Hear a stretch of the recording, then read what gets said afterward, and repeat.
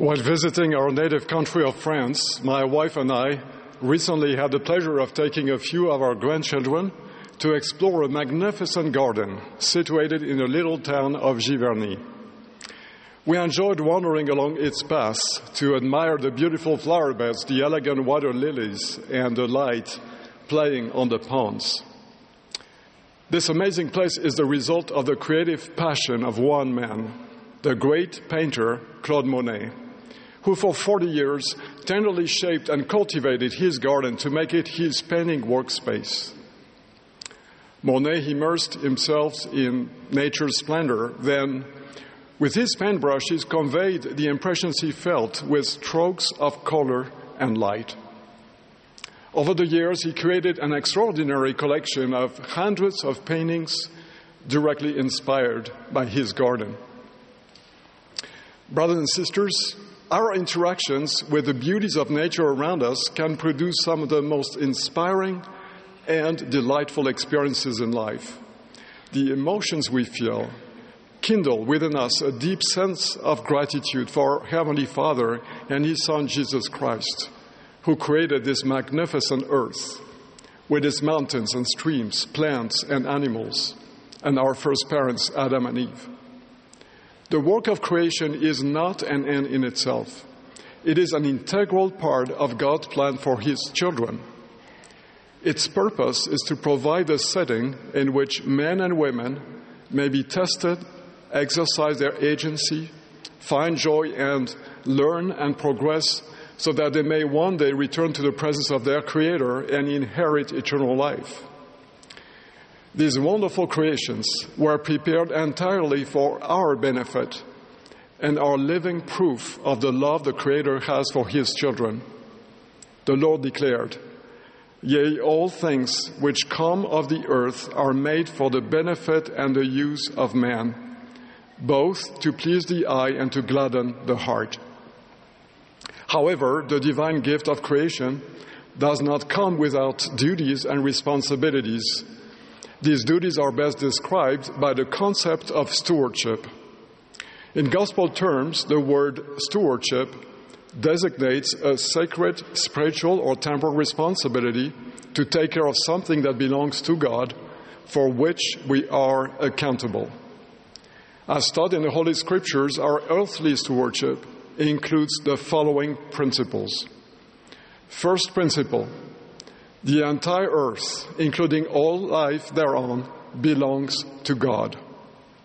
The Creator has entrusted the earth's resources and all forms of life to our care, but He retains full ownership.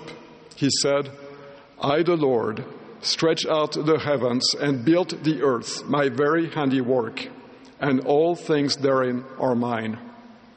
All that is on the earth belongs to God, including our families, our physical bodies, and even our very lives. Second principle: as stewards of God's creations, we have a duty to honor and care for them. As God's children, we have received the charge to be stewards, caretakers, and guardians of His divine creations. The Lord said that He made every man accountable as a steward over earthly blessings, which I have made and prepared for my creatures. Our Heavenly Father allows us to use earthly resources according to our own free will.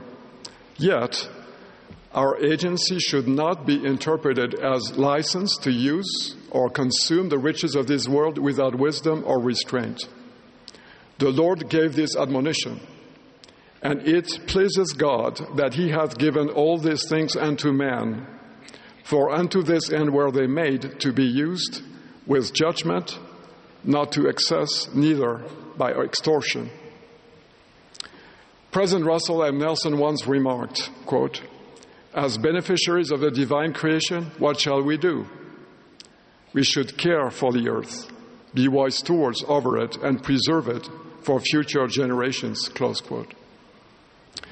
Beyond being simply a scientific or political necessity, the care of the earth and of our natural environment is a sacred responsibility entrusted to us by God, which should fill us with a deep sense of duty and humility. It is also an integral component of our discipleship. How can we honor and love Heavenly Father and Jesus Christ without honoring and loving their creations? There are many things that we can do, collectively and individually, to be good stewards. Considering our individual circumstances, each of us can use the bountiful resources of the earth more reverently and prudently. We can support community efforts to care for the earth. We can adopt personal lifestyles and behaviors that respect God's creations and make our own living spaces tidier, more beautiful, and more inspirational. Our stewardship over God's creations also includes, at its pinnacle, a sacred duty to love, respect, and care for all human beings with whom we share the earth. They are sons and daughters of God, our sisters and our brothers. And their eternal happiness is the very purpose of the work of creation. The author Antoine de Saint-Exupéry recounted the following. One day, while traveling on a train, he found himself sitting amidst a group of refugees. Deeply moved by the hopelessness he saw in the face of a young child, he exclaimed, "When by mutation a new rose is born in the garden, all the gardeners rejoice. They isolate the rose, tend it, foster it. But there is no gardener for man." My brothers and sisters, should we not be the gardeners for our fellow men and women? Are we not our brother's keeper? Jesus commanded us to love our neighbor as ourselves. From his mouth, the word neighbor does not merely mean geographic proximity. It implies the proximity of the heart. It encompasses all the inhabitants of this planet, whether they live near us or in a faraway country, regardless of their origins, personal backgrounds, or circumstances. As disciples of Christ, we have a solemn duty to work tirelessly for peace and harmony among all nations of the earth. We must do our very best to protect and bring solace and relief to the weak, the needy, and all those who suffer or who are oppressed. Above all, the greatest gift of love we can offer our fellow men is to share with them the joy of the gospel and invite them to come unto their Savior through sacred covenants and ordinances. Third principle, we are invited to participate in the work of creation. The divine process of creation is not yet complete. Every day, God's creations continue to grow, expand, and multiply.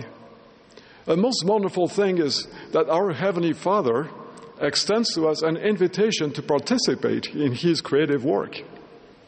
We participate in the work of creation whenever we cultivate the earth or add our own constructions to this world, as long as we show respect for God's creations. Our contributions may be expressed through the creation of works of art, architecture, music, literature, and culture, which embellish our planet, quicken our senses, and brighten our lives. We also contribute through scientific and medical discoveries that preserve the earth and life upon it. President Thomas S. Monson summarized this concept with these beautiful words, quote, "God left the world and finished for man to work his skill upon, that man might know the joys and glories of creation," close quote. In Jesus' parable of the talents, when the master returned from his journey, he praised and rewarded the two servants who grew and magnified their talents. In contrast, he called the servant who hid his unique talent in the earth unprofitable, and he took away even that which he had received. Similarly, our role as stewards of earthly creations is not solely about conserving or preserving them. The Lord expects us to work diligently as moved upon by His Holy Spirit to grow, enhance, and improve upon the resources He has entrusted to us, not for our benefit only, but to bless others. Among all of man's achievements, none can equal the experience of becoming co-creators with God in giving life, or in helping a child learn, grow, and thrive, whether it be as parents, teachers, leaders, or in any other role.